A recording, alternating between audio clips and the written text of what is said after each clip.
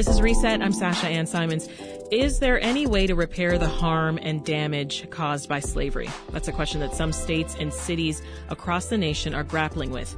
Although reparation efforts at the federal level have stalled, here in Illinois, a reparations commission was formed earlier this year. So, how can a task force bring about justice for the legacy and crimes of slavery? Could reparations actually promote healing?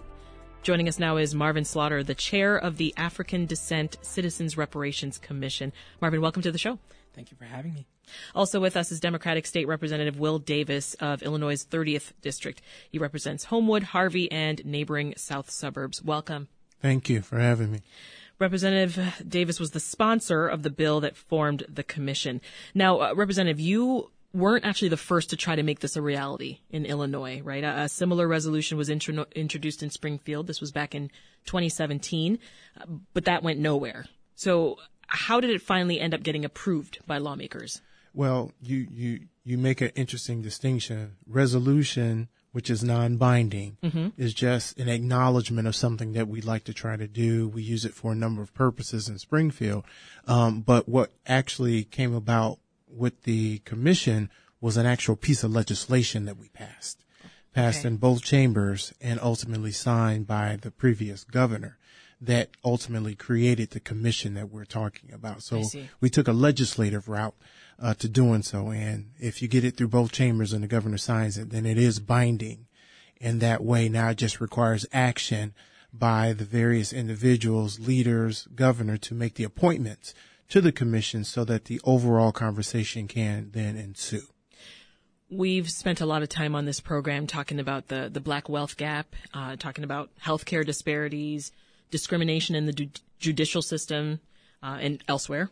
And there are people who are listening to Reset right now, and they're saying, you know what, we don't need any more task forces and meetings on this in particular.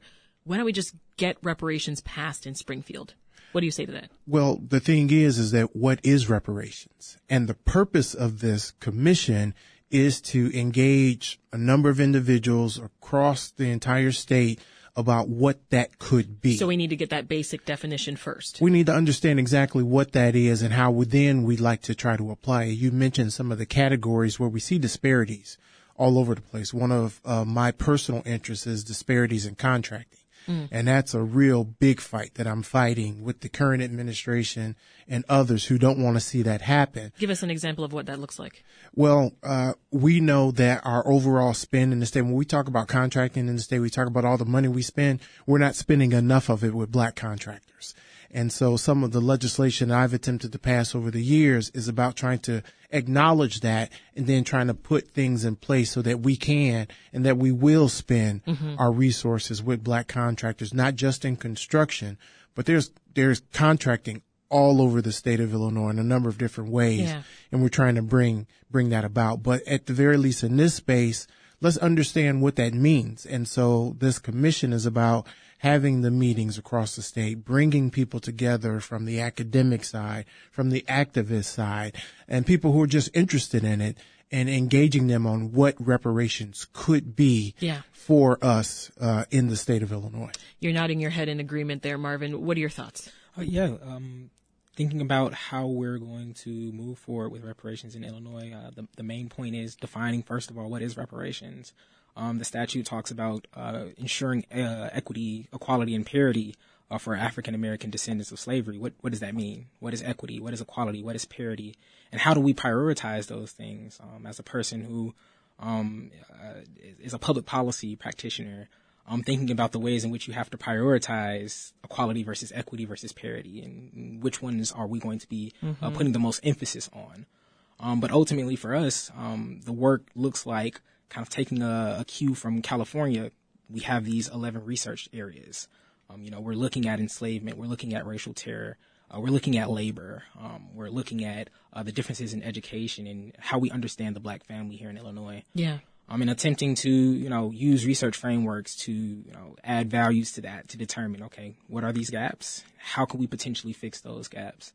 And then going out into the public and really doing a bidirectional engagement, right? We're both explaining what these gaps are, explaining these policy areas to the public, and then also receiving feedback from the public with respect to how they would like to see these gaps addressed. But really taking a intentional step of using different research frameworks, looking at stratification economics, intergenerational mobility theory, looking at poverty traps, inequality, household financial decision making, and racial equity, and ultimately, using some of that economic base, Caldor-Hicks efficiency, for instance, to try to determine what's appropriate for repaying those who are descendants of chattel slavery. I want to walk through some of the commission's top priorities, right? And starting with disparities in state contracts. I want to get back to what we were talking about a moment ago, Representative. So tell us more about the steps you're taking to address that issue.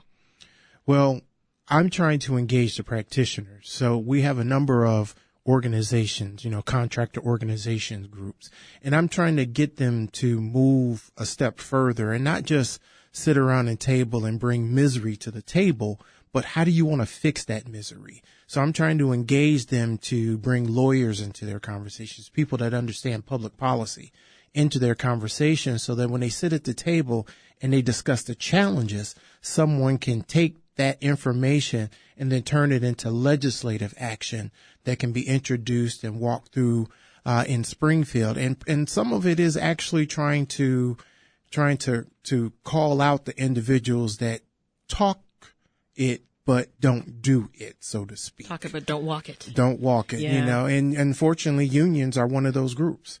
As much as, we talk about we're a union state, and when you look at all the construction that we do, it's obvious that we're not represented in the union. So therefore we're not represented on the projects. Mm-hmm. So my efforts over the last several years have been trying to work with organizations and bring to the table what the challenges are, and then seeing how we can fix those challenges through legislative action. Another one of the stated goals is the creation and enforcement of an Illinois slavery era disclosure bill. Can you tell us more about that, Marvin? Yeah, that is actually something that as a commission we're trying to figure out what it will look like, right? What companies, what foundations have their beginnings in slavery, and then trying to determine how they might play a role in paying reparations in the future. But we're also going to be accepting public feedback on what that might look like, right?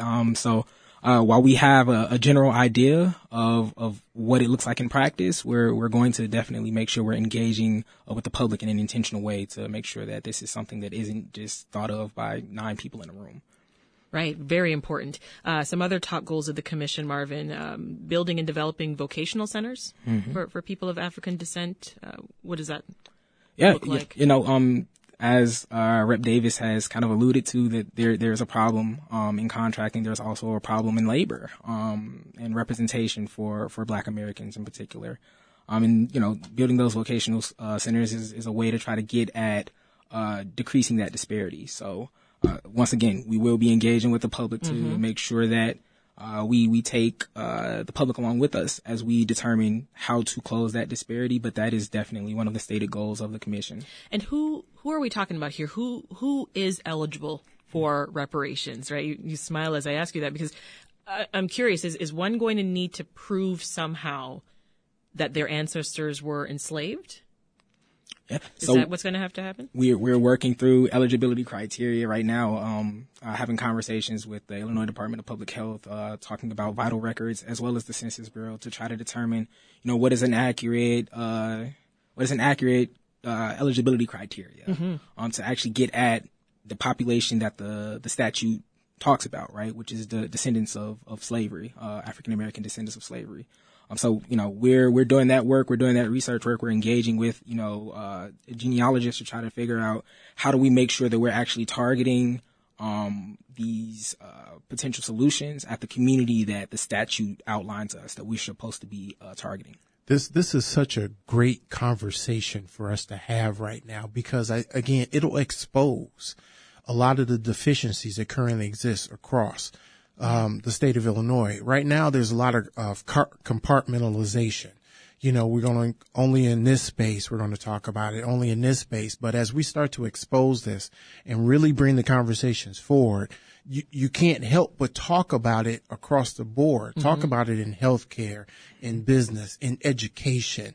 When you talk about those vocational centers, I really want to commend School District 227 out in the south suburbs, which is a rich township district. There was a lot of back and forth about them potentially closing one of their high schools. They had 3, but they want to turn the high school that they closed into a vocational center for the residents and for the young people in that area. And some people will say, where's the money going to come from for this? Well, I chaired the K through 12 budget in the state of Illinois in the House, which is a multi-billion-dollar budget, almost $10 billion.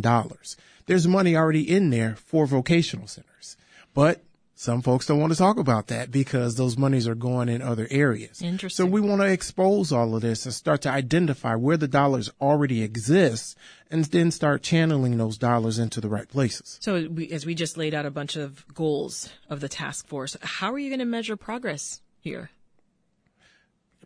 Well, I think for me, again, we got to get down to the grassroots of it. We got to understand really what it is and what it means.